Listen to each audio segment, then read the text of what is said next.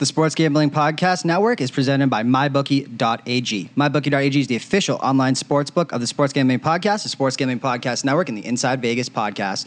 Props, parlays, in-game wagering, MyBookie.ag has it all. And if you sign up using the promo code SGP50, you'll receive a 50% deposit bonus today. Play, win, and get paid at mybookie.ag. We're also brought to you by Amazon. You know you're already shopping at Amazon. Shop at Amazon and support the Sports Gambling Podcast Network and this fine podcast. All you got to do, log on to sportsgamblingpodcast.com/Amazon, bookmark that link, and use it every time you shop at Amazon to support the podcast. And again, go get yourself a nice, fresh Inside Vegas tee on sale for $19.99.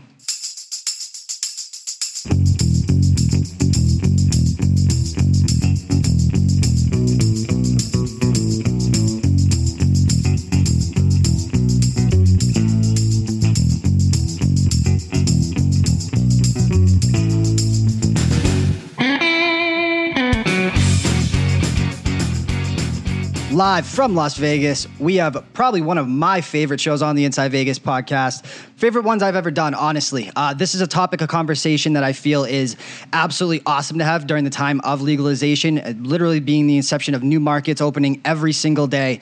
And if you're familiar, if you've been following, maybe followed along with this kind of Twitter, I don't want to say beef, but myself and my good friend Matt Peralt, who hosts Pushing the Odds every single day, Monday through Friday, inside the Palm Sportsbook, CGG Technologies, an amazing show. He tweeted out a while ago basically that sports betting was not investing. I kind of, I don't want to say took offense to that, but I feel very strongly the other, and he feels very strongly his way. And I kind of knew at that point when I saw that tweet and we had went back and forth a little bit on the differences between the two, it would make for some great content, and it certainly did not disappoint. That is for sure. It's a fascinating conversation to have whichever side that you are on. Please let us know in the comments of this podcast. Reach out to either of us on social media at Christian Pina, at Sports Talk Matt. An amazing conversation. Basically having the one-on-one debate. Is sports gambling the same thing as investing? I hope you guys enjoyed. Again, Matt Peralt of Pushing the Odds at Sports Talk Matt on the Inside Vegas podcast. Joining me, fellow Boston guy, and I say that because when I talked about this in the intro, it led me into that I almost forgot that he was from Boston when this kind of, I don't want to say situation, but when this tweet came out that kind of spurred the idea for this podcast. And I think it's an absolutely fascinating conversation to have when we talk about investing versus, whether it be crypto, sports, trading, if you want to call it that, sports betting, as I know my friend Matt Peralt's going to talk about being called betting, including real estate, whatever investment you want to make and kind of how they differ and the same. My friend, how is everything in your world? I know people kind of know where they can find you at this point, at Sports Talk Matt, all that good stuff, Pushing the Odds Monday through Friday. But how is everything? Since the last time we talked, I was just looking at this when I was pulling up our last conversation. It was exactly 3 months to the day, March 18th. So how's that for a little serendipity, wow. Right? Very nice. Yeah, things are good. I mean, June is a good month. I always go back to Boston in July for a week and a half and spend time with the family. It's our biannual trip back to let the grandparents see my daughter. So it's sort of the downtime, and it's a lot of fun because you end up talking to a lot of the companies that are going to be gearing up for football season. So June and early July, and then after that trip, it really feels like we're basically into football season. So the real fun time of the year is almost here. It's kind of crazy. We're in the middle of the summertime, but we're less than 100 days away from football. Cool. We are, and I just read this. I believe it's 70. I think it's like 79 days until college football, NFL shortly thereafter. It's so funny, man. Do you kind of? I know people that don't bet baseball really feel this way. That this is kind of once the NBA is over, once basketball is kind of on the back burner, hockey's over as well. If they don't get into the grind, it's kind of their time to almost relax, take it easy. Basically up until August 1st. Do you kind of feel that that's kind of your philosophy as well? I do baseball, but I don't do baseball the way. Yeah, I do baseball. I just don't do baseball the way you do baseball. And so I pick and choose. So it's more or less like a spot here or there that I like that I'll play. So I'm not every day. I'm not multiple times a day. It's a little bit of a downtime for me where I do sports gamble, and I'll even gamble on the World Cup, and I'll do some different spot bets, but it's not consistent. So yeah, it is a little bit of a downtime in terms of how much action I have going and a chance to kind of catch my breath and then gear back up for the fall. Yeah, man. I mean, look, we have NBA draft in 2 days, NBA free agency 12 days, MLB All-Star break 21 days. We have the Open 30 days, Hard Knocks coming at you in 44 days, college football 67 days, NFL kickoff 79 days. So the dog days of betting are coming close, man. But let's break into this because I cannot wait to have this conversation with you. I've been if for anyone that's been reading kind of the written content and the stuff I'm putting out there, I've been kind of fascinated with this. I don't call it psychology, but just kind of the differences and how things are similar and not the same when it comes to investing, when it comes to being in real estate, crypto, the stock market versus, betting. And so again, this tweet that kind of set this off in my mind, I'm going to read it to you. This was you, Matt Burrell at Sports Talk Matt on 31 May 2019. Sports gambling is not investing. I feel like it's a major mistake to try to tell people that it is. It's gambling. DFS is gambling. Poker is gambling. Games of skill is gambling. But the stock market is not a 1-to-1 proposition. Gambling isn't investing. I want you to elaborate on that in more than 140 characters. Mm-hmm. Sure. So it comes back to the idea that there are so many new people entering the market. And I think most people understand what the stock market is. You go in, you buy a stake in a company, and depending upon how that company does, whether your stock goes up or down. There's also dividends that come back from being a part of that. You can also buy enough stock to one day be on the board of directors on that company and actually have a say in what that company would be able to do and how they conduct business. And you can sell the company. You can bankrupt the company. I mean, you can have, as a stockholder, you have significant power over what that company can do, depending on the level of investment you put into a certain company. So the Warren Buffett school of, when everybody's selling, you buy, when everyone's buying, you sell type of situation is totally different in a totally different mindset than what we talk about when it comes to sports gambling, which is a zero-sum game where it's either I win or the book wins. And there's no long-term real strategy where you're going to actually have an impact on what happens in the game itself. You're betting on the outcome. You're trying to predict what the outcome is going to be. And I get that day trading is part of things, and cryptocurrency is a little bit like day trading. I get that there's a facet of Wall Street that could be kind of similar, if you will, to sports gambling, but it's not.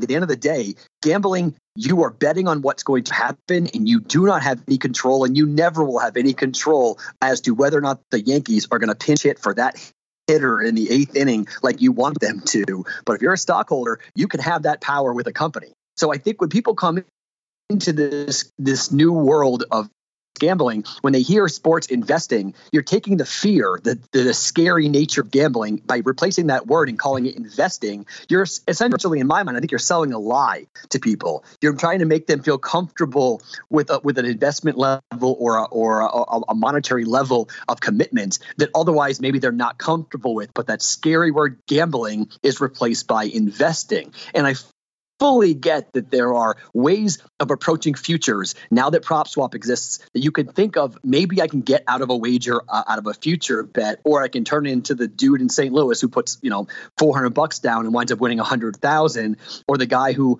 bet on Texas on Texas Tech to win the championship and only have that blow up in his face. I mean, I understand that there are ways of potentially approaching the secondary market, but that's not gambling in the true sense of the word. That's a whole different level, a whole different business model than what the average player is ever going to enter into. I mean, I would say that maybe 0.0001% of people who sports gamble right now in the country know about PropSwap. They're learning more about it, but there are other secondary marketplaces are popping up as well. But that's mostly just for the secondary, for the futures market. I know they're trying to flip it over and say, hey, you can do it for a single game. If you put it up quick enough, somebody might buy it before the game and whatnot. If the odds change or somebody gets hurt and whatnot, I get that PropSwap's trying to change their model as being not just a future site. But at the end of the day, gambling is gambling. And when I want to embrace that term. Some people who are degenerates like to embrace the term degenerate, and they want to own that term. I want us to own the term gambling, that you are risking something, and it's you versus the book. And that's the difference. In Wall Street, it's not like that. There's no real opposition in terms of who you're competing against directly, where if I lose, somebody else wins. That's not the way investing works. My man, this is going to be a great conversation. And I love how passionately you just brought that to the table, because I'm going to bring the exact opposite to you, because I feel so passionately about the opposite side. Now, my whole kind of, when I kind of came at you, and again, I even reached out to you after being like, I hope you don't think I was coming after you, and I forgot you were a Boston guy and there was no need to do that. And you kind of forget, how soft people on the West Coast can be. So people need to relax and think that was me and you going after each other in any sense of the word. No, all good. But let's bring this back, man, because let's start with what you just said, the term gambling. I don't care what you call it. You can call it a blanket across the board. You can call it gambling. You can call it investing. You can call it whatever you want. My whole kind of, what sparked this for me is whatever term you want to call it, I want you to be able to call it the same thing, whether it's sports betting, crypto, real estate, investing in a pop-up Jamba Juice. They're totally different situations. The thought process, because you're only... God? No, but you're changing. You can't change. You can't argue semantics with this, because it's technically apples to oranges in my mind. You can't call it one blanket thing, because it's totally different. Day trading and sports gambling is similar, but it's not the same. You would agree with that, right? I would, but your only argument in my eyes is that the difference, because you don't own a piece of a player, you don't own a piece of a team, and you don't own a piece of whatever it is, a percentage, which is what you are when you're buying stocks. Now, what you said at the beginning was you can go in and you could bankrupt the company, you go sit in the boardroom. There's levels to this, certainly. And now let's talk about this. Let's kind of, instead of apples to oranges, let's bring this apples to apples. For 99.99999% of people out there, if they're going to buy a percentage of Nike, Facebook, you name it, how much money you think it's going to cost them in stocks to go get a board seat to have any say in what goes on to that company at the smallest level possible? Because to me, it's the same. Sure. Yeah, no, I mean, so why is that your argument that you can dictate an outcome? Because if I own stock in Apple, or I own stock in Facebook, I'm getting dividends based upon how much stock I own and the stock going up. I make money without selling the stock. They return money for my investment in the company. I make money off the successes of the company. I'm not having a chance. If I bet $100 on the Braves to win the World Series, regardless of what happens with the Braves, I'm not making any more money based upon the number I got when I bet it, whether it be plus 200, plus 300, PropSwap has changed that. Cash outs have changed that. So yes, you did bring that up in fairness. But cash outs have changed that, but it's only in one state that exists in, okay? And that's in New Jersey. And that is not being incorporated here in Nevada, which is a big, we have PropSwap for a different day. But PropSwap is a chance to get out, but you have to have, somebody else has to go ahead and give you that money. And let's say you get $150 back. You've made $150, but I still have sold my ticket. If I have a dividend, I still have my initial investment. I still have my stock that I own, plus I'm getting the dividend back off of it. So I'm still in the game every single year. I'm still in the game with investing. I'm a part of that company for years, versus when I know the season's over, the longest time you will ever get a future wager, really. I mean, there are some ridiculous ones like Tiger breaking Jackson's record and whatnot. There are some real long-term bets out there, yeah. But for the most part, for the most part, it's a 1 year. It's a 1 year deal. And you're not going to make any more money than the money that you placed in there that you could have won. And granted, you could sell it on PropSwap and maybe make a little more money, but no one's going to buy that ticket for more money than it would pay out. Like the guy who was making $100,000 Stanley Cup for the St. Louis Blues, nobody was giving him $150,000. They would give him $75,000. That was the top bid before the Cup win for the Blues. He hung on to it and he won $100,000, but he wasn't going to win $150,000. When I have a stock, that potential is there. Plus, I have the potential to keep making money year over year based upon the level of the success of the company that it comes into. So not only am I owning something and I'm owning part of the company, but I have a chance to grow with the success of that company. So gambling to me is gambling. Investing to me is investing. They're two vastly different things. And while certain investments are risky and could be considered a gamble, it's not gambling in the sense of you and me going to the sports book.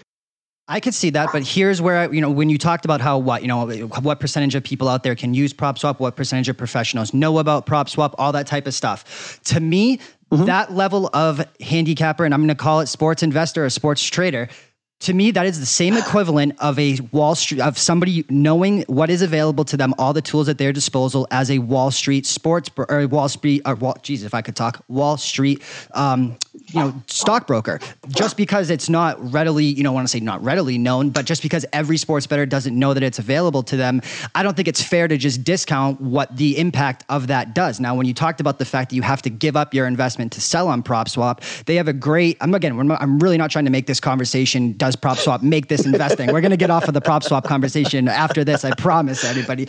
But this is what I wanted to say. They had a great campaign out there that was the Go for Two campaign. Basically, whatever you were going to put on a future, if you were going to put $1,000, split it up, bet $500 and $500 on two different tickets. And if you want to sell one, you can sell one. And the other side is you can keep your skin in the game. To get off the PropSwap train here, this is my other argument. No, hold on. But just to stay on that, just finish that point for a second as to you've just totally changed the way you're investing then. You don't enter an investment and think about splitting up an investment. If you have $1,000 to buy stock, you wouldn't split it up over $500 and buy two separate different types of stock. I think that people diversify all the time. People put 25% of whatever it is all the time. Correct, but you're gaming the system in a totally different way. How am I gaming the system? Because I make a smart investment to sell at the top of the market. No, because what you're telling me, what you're saying is you're allowing someone to have the entertainment value of following a future wager and having a chance to sell and make your money back. So you're basically playing with free house money. So you're mad at me for a good business strategy of sports investing? No, but it's an entertainment angle. That what they're pushing is the entertainment of staying with skin in the game, not an invest. You would never approach that. If you were seriously approaching it as an investment, as a sports gambling investment, why in the world would you ever split it up? Because look at a situation like me with Tyler Glasnow. I had 100 to 1 to win $20,000. I was offered on one ticket. I was offered $3,000. I was offered upwards of that. Had I split that up, I could have pocketed probably $2,000 and still had the skin in the game. Now, again, it's very easy for everybody to sit here and say I should have sold the ticket. That's not what we're talking about here.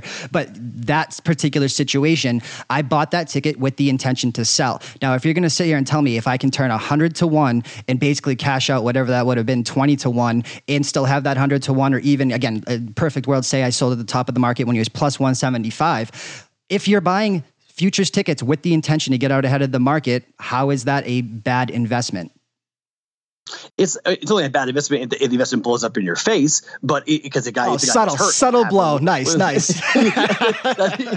I mean, that's what happened. So that's a great example to use. It blew up in your face. Where in terms of a stock, sure, bad things can happen with stocks, and bad things happen all the time to companies where they get bad reports, bad earning reports. I mean, major controversies, CEOs turn crooked, whatever. All those things do end up happening. But in sports betting, it happens literally day by day. Gambling is such a quicker smack in the face than an investment that could go bad. And the other thing that makes investing totally different is that, say you buy a stock for $1 and it drops down to 10 cents. It one day may rebound back up to $1. There is nothing you can do about Tyler Glasgow getting hurt. There's nothing you can do about a guy blowing out his arm. That's a season-ending injury, and I would argue there's as many season-ending injuries as there are CEOs who are indicted a year when you're talking about that specific market. But that could be the point. But the point is that one day that different CEO, you hold on to that stock, they hire a better CEO, he brings back the company, the stock rebounds, and all of a sudden you're back into the game where you haven't had to invest any more money or go chasing a rabbit trying to recap your initial investment.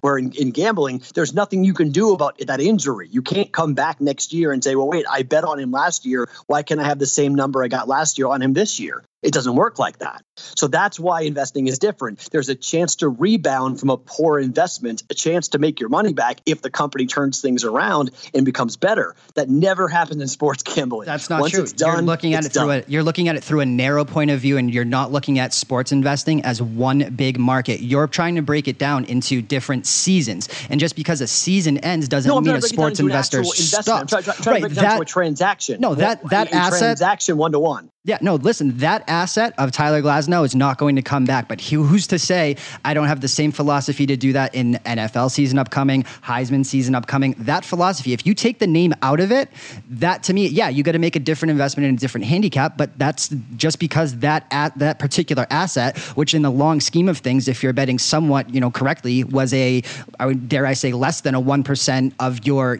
fund, of your bankroll, of your mutual fund capital, whatever it is that you want to call it. I just think that you're you're looking at it through the lens of only one particular asset and it ends and it's over. That's your one-to-one proposition, even from a future standpoint. But what you said about you do not have control over those injuries, how is that any different, again, than a season-ending injury that you have in control over as CEO being indicted? I would be willing to bet they're probably about the same when you talk about each particular season, not over the course of a year. But okay, again, but when the season is over, if I bet XYZ pitcher to win the Cy Young in 2019, when the 2020 season begins, it's over, right? Correct. It's over, right? But the thought process can be applied. I still have this, but I can have the stock for 30 years. Who knows how long? I can have the stock for as long as I want. The stock can go up and down and ping pong up and down like crazy. Sometimes the stock takes forever. I've got a buddy of mine who's putting all of his money in uranium right now because he believes that the next big boom is going to be electricity and coal is going to be pushed out. So uranium is going to be a massive deal. He's buying penny stocks right now, 11 cents, 12 cents. He's putting thousands of dollars in it because he believes that uranium is going to be the next big massive deal because of nuclear power plants as clean, quote unquote, clean energy that we're going to use for our electric cars. We have to produce electricity somewhere. So he's buying up all these penny stocks like crazy, who right now are worth pretty much nothing. But if uranium explodes, he's going to be a trizillionaire because he owns all these penny stocks that will go from 10 cents all the way up to 5, 10, 20 bucks at a time. He's going to own thousands of shares. So he's waiting and watching it grow, where in sports gambling, you never have that chance. You can't play the long game in sports gambling and be successful. You can't have all your money tied up like that. You can't have it tied up in one asset. You can't have it tied up, period. I mean, you just can't do it like that. You can't invest. There's no dividend return. There's no way of, there's nothing there. There's nothing tangible. You aren't buying anything in sports gambling. You're entirely betting on the predictive nature of a human being, and you're predicting what that person is going to do. Where you're owning a stock is owning actual property of a company and being invested and being actually committed financially into the benefit and negative returns of that company. So that's why sports gambling, if we go into these places with new people, we try to tell them that gambling can be treated like investing. That's not what when people think investing, they don't think about it the same way. Even though it's risky, even though you can lose everything, it is a different idea and a different way of approaching how to manage your money. And I'm not debating that there are people here in Vegas. I know someone who does this, where basically you give him $100,000 and he'll say, I'll return you 3%. That's better than what your stockbroker will bring you. And I'll show you my plays every day, and I'll show you where your money is, and I'll show you how much money I'm making for you and what I'm going to return coming up. I'm not debating that there are ways of approaching a market like sports gambling and say, I can win more than I can lose, thus I'm going to make you money. But it's still, at the end of the day, gambling. He's still gambling with your money. He's just doing it in a more educated way, and somebody has more knowledge. You have more knowledge than probably 99.9% of Americans when it comes to baseball and it comes to other sports you gamble on consistently. That's why they'll pay you for your knowledge. And I'm not saying people shouldn't pay you for your knowledge. I'm just saying when we start calling it investing, we're trying to turn the scary word into, or gambling, trying to change it into investing. We're trying to, the scary word is gambling. That means risk. Investing, well, that means security. That means stability. That means, well, that's a totally different act. That's only my point, that it is gambling. It's not investing. I just vehemently disagree. Let's look at a couple different reasons why, man. You talked about number one, the Warren Buffett school of thought. You want to buy when everybody is selling and you want to sell when everyone's buying. Isn't that the number one thing they teach you in handicapping school, is buy low and sell high over the course of a financial market? During an NFL season, let's go back to 2016 Patriots, the market had not caught up. That was an inefficient market that you could blindly look at there every single week and say, take the numbers out of it, take your eyes out of it. I don't care what hook they dangle. I don't care if I got to pay a premium of 2 points. Over the course of a 16-game season, the market did not correct, and it was one of the most undervalued assets of all time. And so to not, how is that any different from a financial trader going up and seeing that this company is undervalued in the stock price or at their, I want to say IPO or whatever. But right. To me, it's a different market. I'm not trying to sit here and tell you that it mirrors the stock market, but the philosophies of it. Hold on. The psychology of what you're talking about, because here is the difference, and here is how people mind fuck themselves. This is the issue when it comes to psychology in sports betting, in sports investing, and whatever it is that you want to call it. When you make an investment in, let's say, a stock, let's say a mutual fund, a capital fund, the number one thing is there's a reason that normally there's kind of a thing in there that says you can't take your money out for a quarter or 4 weeks. You have to let money work for you, right? So when you make an investment, let's say it's $5,000 into one company, into one stock, you're not actively, I mean, yeah, you can look at every day and see the stock go up and down, but you don't have to push buttons. You don't have to go and take a little bit of money every time that you had set aside for, quote unquote, bankroll. That is the biggest psychological hurdle that I think that is almost kind of clouding your judgment, because you can't just sit there and let money work for you the same way you can in a stock market. You have to either, like I said, pay somebody, you have to be proactive, and you get to see that you're the one, if it's you or however it is that you're doing with the situation that you talked about, it's going up, again, whatever you're betting 1 to 5% of whatever your investment is every single time. And that's how credit books will get you, because at the end of the day, it plays on how your mind wants to, if your mind sees debt, all you want to do is pay it off. So your goal for that week on a Tuesday when you went down 1,000 is just to get even and not to get ahead. And that's a dream scenario. The psychology behind that very fact, I think, is something that is really kind of clouding your judgment, because it's not just making an investment and walking away and coming back in 4 months and seeing how much money did I make. No, I think and my retort to that would be, I think you're totally overlooking the volatility of sports and the fact that let's talk about the volatility of crypto. But I can't stand crypto. I mean, Is crypto gambling to you? Crypto is corrupt. Crypto is dangerous. Okay, is it gambling? Crypto is. Or investment. It's worse than gambling. There's no recourse. There's no police. Control. There's no rules. There's no laws. Crypto is insanity. At least Bitcoin's got a little bit of stability to it now. But even Bitcoin, you go from 4K to 20K down to 1K. I don't know how much that speaks to volatility to me. I mean, just in terms of like protection of like you actually have something, you can prove that you own. At least the blockchain for Bitcoin is a little bit more. You have a little more control over it, I guess. But some of these other ones, it's just like forget it. You lose your money. Who knows where your money went? Who you're giving your money to? I mean, it's look. Let me scroll back for a second. So I came into the radio world back in the beginning of talk, when talk really started to become the thing. And what happened back for you youngsters who might not be alive or old enough to know what happened in the late 90s. In the late 90s, MP3s became a very big deal. So when MP3s started to really take off, people started to realize that you could actually find the music you wanted in a variety of different places. And you no longer had to sit there like we all did growing up with tapes, LimeWire, waiting for your favorite DJ to go ahead and play your favorite song, and you press record and play at the same time on your jukebox, and you tape the song that you wanted to off the radio. So when that all started to die and MP3s became part of the world that we all now live in, well, radio realized, oh my gosh, how can I own content? What can I own? Well, I can own talk because I own that talk show host. I pay him. He's my guy. So everything he says, I have proprietary right to. So when you all signed contracts, the company, everything I said, every interview, all audio was under the control of XYZ corporate company or whoever you worked for in radio. And so when I came into the business, one of the guys, a guy named Bill Dunneman, I went to Alabama of all places. I'm a Boston kid, spent 5 years in Huntsville, Alabama. And in Huntsville, the one thing that Bill Dunneman used to always say is, what is something worth? Whatever somebody will pay for it. Yep. Radio is an incredibly difficult sale because radio is the selling of nothing. You're selling literally air. You can't hold a radio commercial. You can't see a radio commercial. You can't feel a radio commercial per se in your hands. You can listen to it and you can have it affect you in your brain, but you're playing in a space that's not actually tangible for a human eye to be able to see it. So it's an incredibly difficult thing to go out there and convince somebody to give you thousands of dollars to go ahead and buy, because they aren't really buying anything. And there's a whole funny line from City Slickers, that old movie with I forget the actors, Billy Crystal, who was talking about the fact, like, I sell nothing, I sell air. And that's really what you do in radio. So I'm a big believer in whatever something's worth is what somebody will pay you for it. So you got a broken down car, someone give you 10 grand for it. Great. It's worth 2, but somebody gave you 10. Who cares? So I'm not trying to sit there and say that all markets are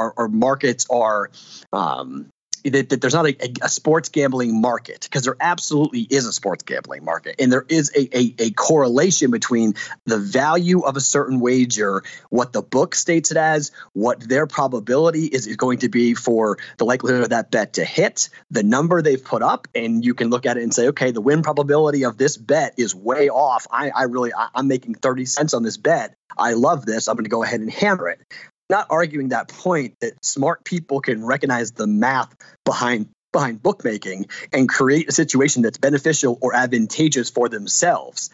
It's just the actual act that I'm talking about when it comes to where you're taking your money and the expectation that comes from a sports gambling transaction and an investment transaction. They're two fundamentally different things. And I wish there was a different word than investing, what you're talking about. They're fundamentally different in the short term, but in the long term, they are the same thing. Let's look at the, shout out to Papa Bear for tweeting this out at you, giving you a jab. Invest definition, verb used with object, to put money to use by purchase or expenditure in something offering potential profitable returns as interest, income, or appreciation in value. Now, look, what you're saying, the 1-to-1 straight bet. If you're going to read that, you got to read what I know. I'm trying to find the game. You said the investing of money or capital in order to gain profitable returns as interest, income, or appreciation in value. You see profitable wagers by players building casinos in Vegas, and this was my retort. That's a big difference, because do you see guys who know nothing about stock investing opening up an E-Trade and making millions? Again, there are different levels to this, and I fully do that. Okay, and some guys walk into a casino, spend $400, and walk out with $100,000 in 2 weeks or 2 months. Who's better? It can go either way when you talk about the black swan events of hitting a stock long. I'm not making the point who's better, who's not. I'm not talking about who's hitting the lottery. I mean, someone who pays $1 and turns it into 220 billion. I mean, I'm not somebody who's hitting the lottery on this. No, I was talking about the Blues future. That's the same thing as knowing nothing about stocks, putting $400 into an E-Trade and having it appreciate. I mean, to whatever that is, X. 100,000 in 6 months. Come on. On a $400 stock in the stock market. $400 in the stock market to appreciate to $100,000 in 6 months. That's my point. Come on now. No, that's my point. That can only happen in sports. That's a lottery. Right. That's the volatility. Blake Snell 120 to 1 last year in the Cy Young. No, it's not, because if you can build if I had hit Tyler Glasnow at 100 to 1, you would have said I hit the lottery and I had no thought process. Didn't matter. No, because but you're not what we're talking about. You're talking about some random person walking into a sports book and turning $400 into $100,000. That you're not that person. You're not Joe, whatever the hell the guy's name is in St. Louis. That's not who you are. But so my point is, I'm talking about the people who are new to the world, that are coming into sports gambling, who hear the word investing, and I believe people who are using that word are trying to change. And look, I love you. I love Papa Bear. You guys are both on my show all the time, and I love when you guys come on. I fought him on this. I'm fighting you on this, both publicly on my show and here. That I think when you guys use that word, you're trying to make somebody who could be uncomfortable with gambling comfortable, because you're calling it investing. But let's talk about that. And number one, I love this, man.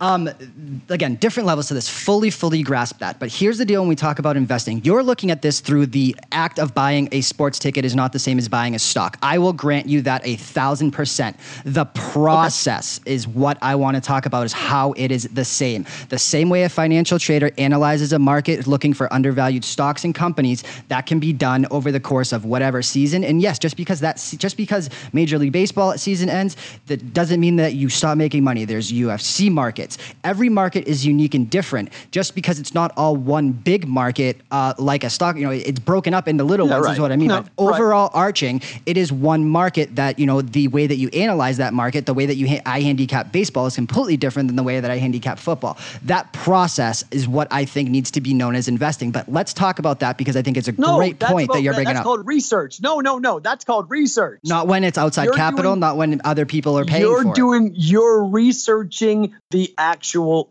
bet itself to find the value in it. You're creating your own model. What you're doing is creating a model in which you want to attack the market. You aren't investing that money. You're finding the information in order to go and invest or attack the market. You don't look for information when you buy a stock? How is that any different? Because that's research. That's not investment. That's research. Of course, doing the same thing. You're researching. So you think the stock. only way that you make an investment is by doing no research, and when you do research, it becomes not an investment? I don't understand what you're saying.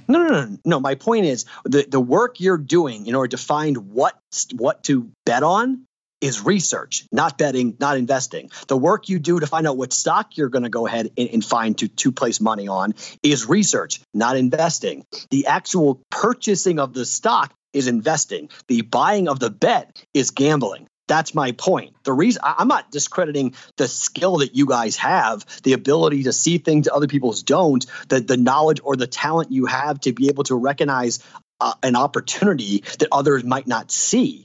I'm talking about the transactional nature of what you're doing. And you're an expert in sports gambling markets and how to place wagers and how to bet. You can be a sports gambling expert. I'm not debating that point. The point I'm trying to make is that when you go to place the actual purchasing, buying, investing, gambling, whatever it might be, they're not the same thing. It's what you're doing at the counter is not investing. You're gambling with the person across the counter because it's you versus that guy. It's you versus the book. It's a zero-sum game.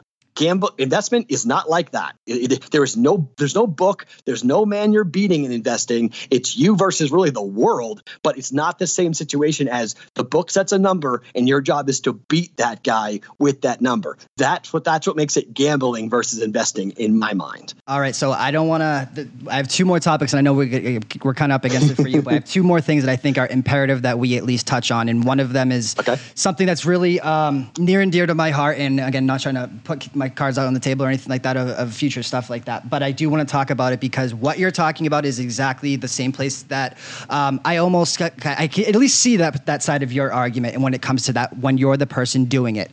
Now, there's been two companies in the world who have tried this and both have failed. Entity betting is a very real thing. And with legalization, it could be a very real thing again. Now, outside capital. What you were talking about with, someone in Vegas, give me $100,000, I'll give you back 3 to 6% per season, and your financial advisor should be fired. I agree with that 1,000%.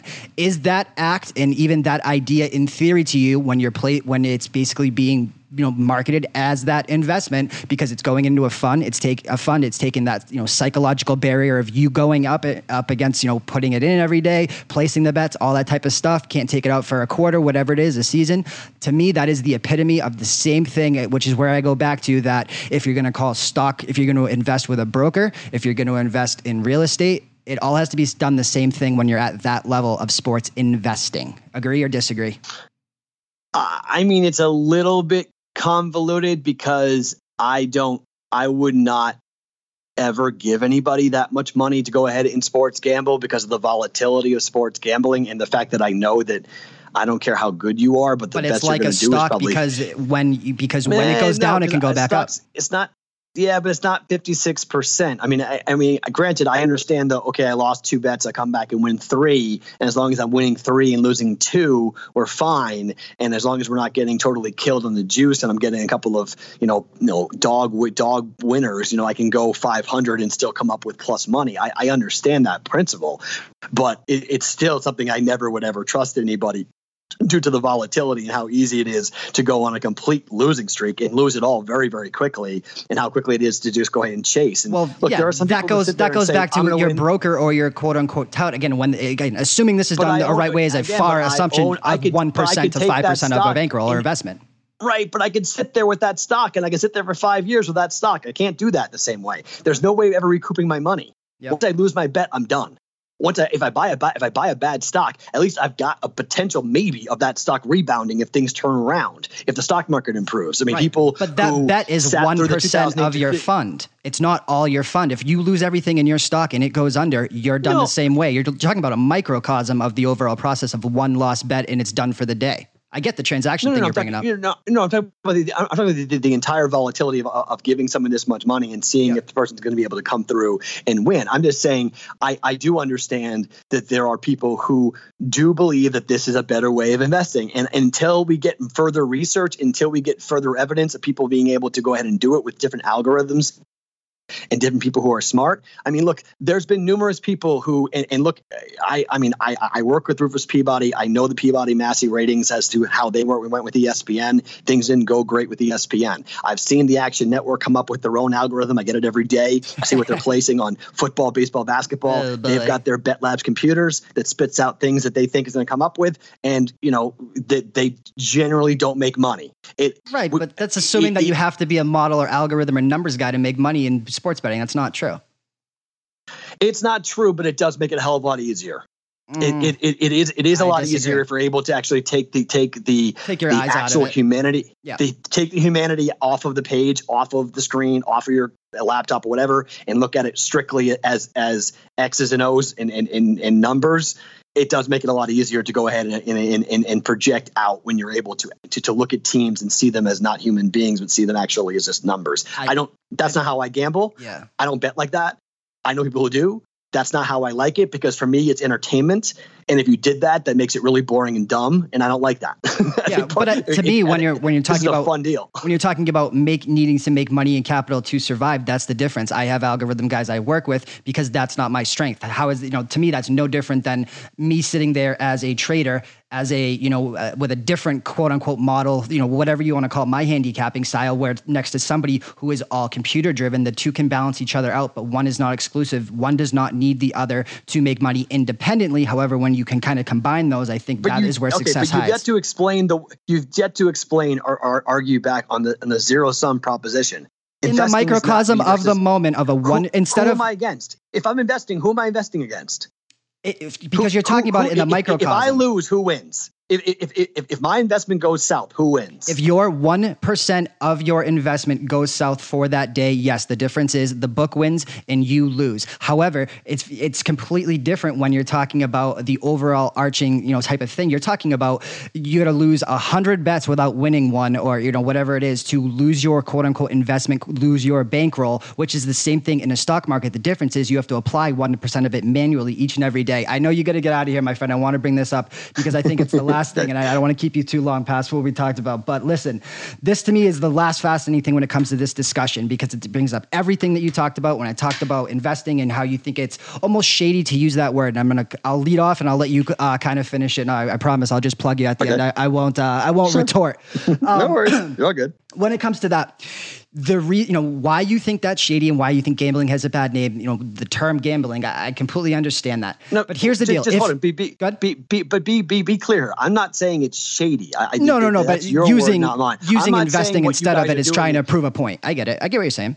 But I don't want you or Papa Bear or anybody else out there who is in this world to sit there. I'm not calling what you're doing shady. That's your word, not mine. No, but you have your opinion about when people use sports investing because you think it implies something. I think you're taking the fear away from the word gambling. Right. Yes. But let's talk about this. I believe that the next wave of what this market is and what it could become is going to have to really answer for the sins of the past of the industry that they have nothing to do with. Do I have anything to do with Stu Feiner sitting there going 1-10 on his 1-800 call in 1986 or Two for the Money being while entertaining, kind of over the top, or all those things? And there's so many bad people in this industry. Now look, I get it. The regulation, the schooling, there's not handicapping schools. You don't get an MBA and go work at business school and get a degree that then go get past the series to go get a handicapping degree the way you do in stocks. There's certifications, there's schooling.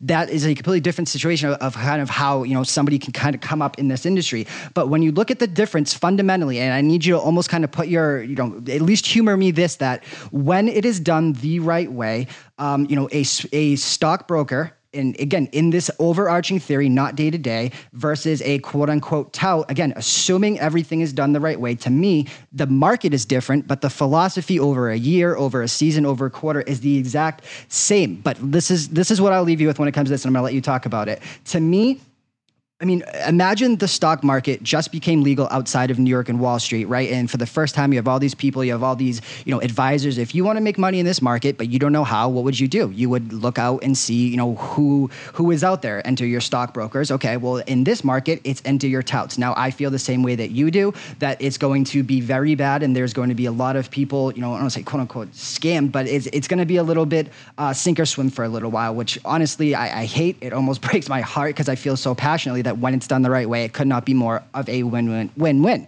But this is my driving home point. Imagine the market just became legal and the only brokers or touts or whatever you want to call it available to you are Bernie Madoff, Jordan Belfort, and whoever it is that's been equally, not as publicized or whatever. But that's kind of what I think the fear is. And I think that your fear when you say that is completely warranted. But eventually you have brokers out there that do make people millions, that do make money in this market. Again, the market is different, but the philosophy of those two things are the same. The floor is yours. I'll let you finish off and then I'm going to plug it hard.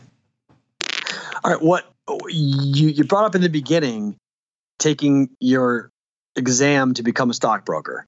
I am 100% on board with sports handicappers having to be licensed. Me too. I'm 100% on board with sports gamblers having to be regulated, having to pay taxes, having to be monitored by the Better Business Bureau. I think these are things that there needs to be a separation for people like you and people who run around and do horrible things to people and lie to them and give out 50% on one side and 50% on the other, and then go on the internet and say, look what I did. I told you guys I was going to be right and blah, blah, blah.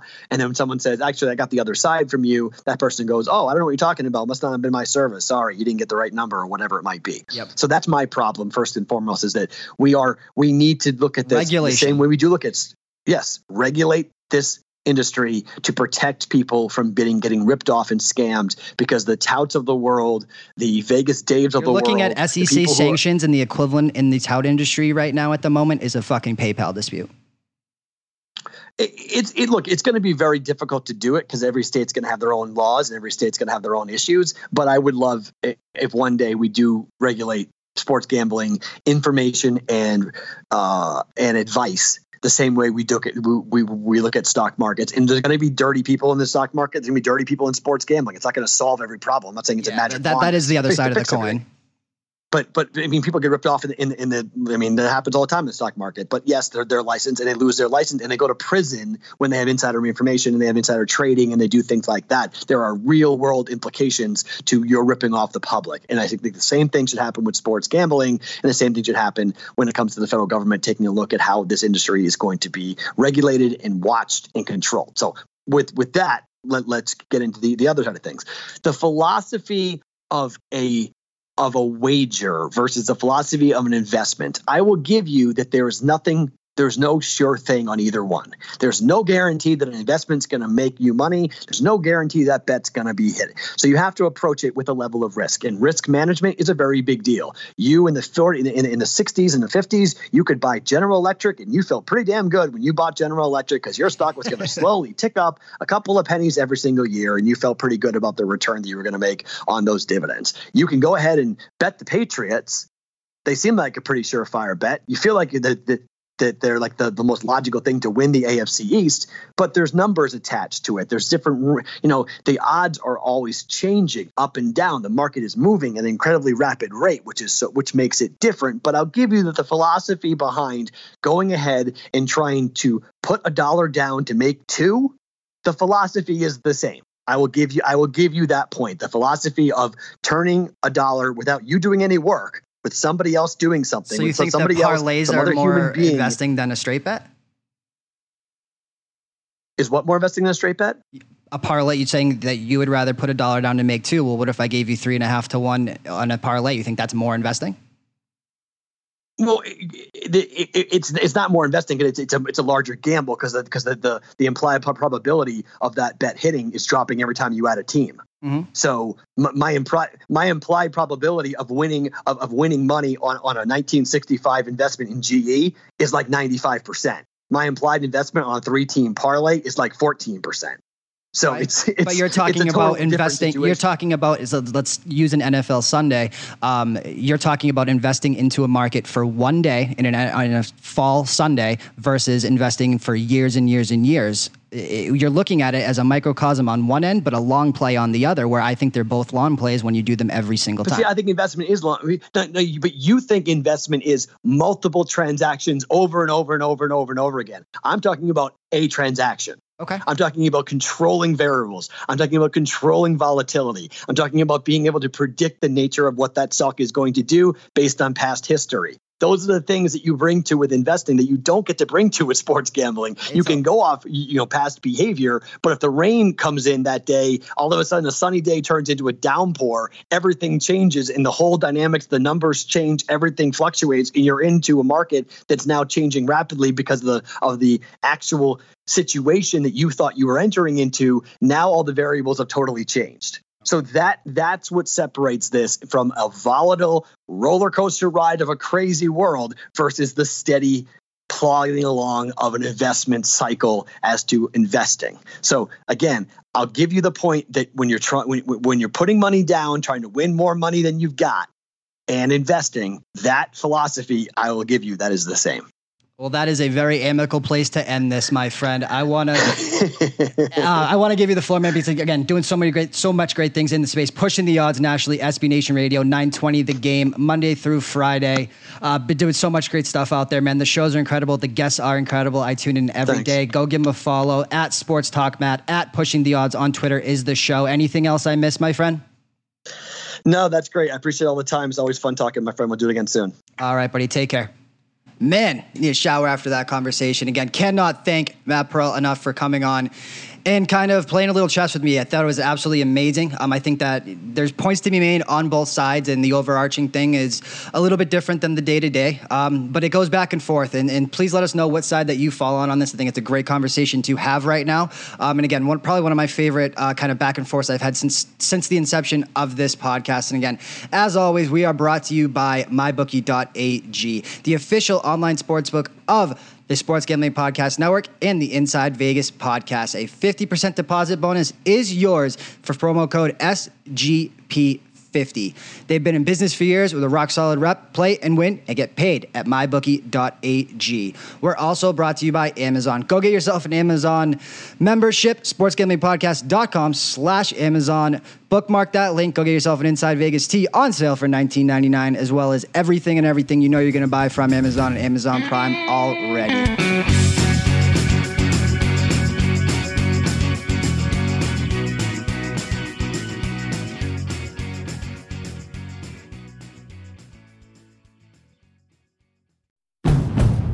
It's finally spring, and I'm saying goodbye snow, hello adventure. And during the Honda Dream Garage Spring Event, you can get epic deals on your favorite Honda model. Ready to get rugged? Then take the off-road in an all-wheel drive Honda SUV, like the CR-V, HR-V, Pilot, Passport, or redesigned Ridgeline. Want to take a spring road trip? Then check out a fuel-efficient turbocharged Civic or Accord. Say goodbye to winter and hello to a new Honda. Don't miss huge savings during the Honda Dream Garage Spring Event, now at your local Honda dealer.